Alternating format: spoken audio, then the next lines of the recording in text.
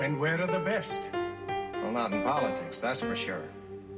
Times have changed, Your Eminence. Once politics was the only way our young men could climb out of the slums.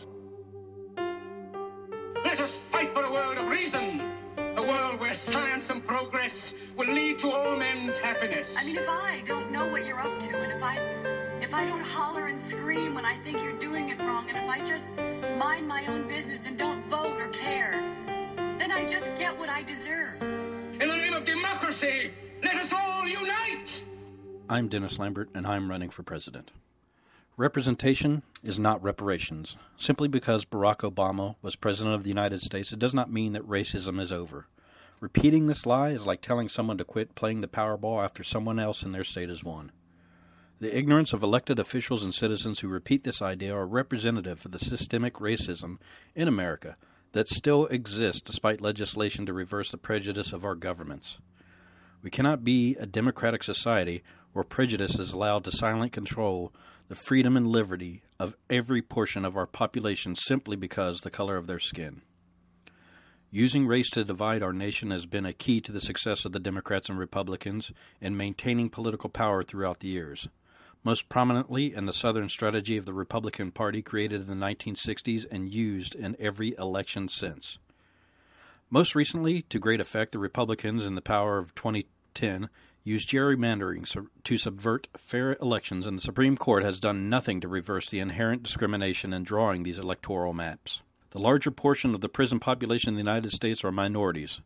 Recent studies into prison systems show that 1 in 3 black males are likely to encounter the criminal justice system compared to 1 in 7 for the general population. Evidence is beyond what a reasonable person would expect to accept that there is inherent racism in the system and that racists are partly, if not wholly, in control of our government. Knowing that human life originated with the mitochondrial DNA Eve that lived in Africa a few 100,000 years ago, we must all conclude that despite the social construct of race, we're of the same origin, Africa.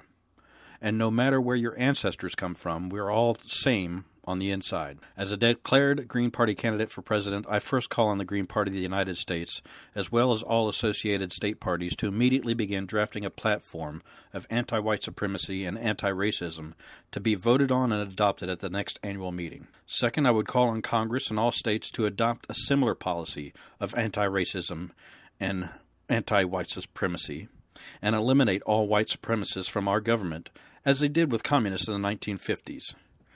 We must purge all levels of our government of hatred based on skin color, as it is anti-democratic, against the Constitution, and therefore anti-American. Next, I would demand that all local governments fire racists from police departments, fire departments, and all other positions of employment, from the dog catcher to the street sweeper.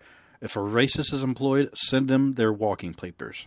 Our tax dollars should not be used to support those who hate Americans for no other reason than melanin. Once we do this, maybe we can get the racists to go back where they came from and really make America great. I'm Dennis Lambert, and I'm running for president. For more information about my campaign as the Poor People's Candidate for President and my policies for making America work for Americans are available on my website at www.dlpotus2020.com. Thank you for listening.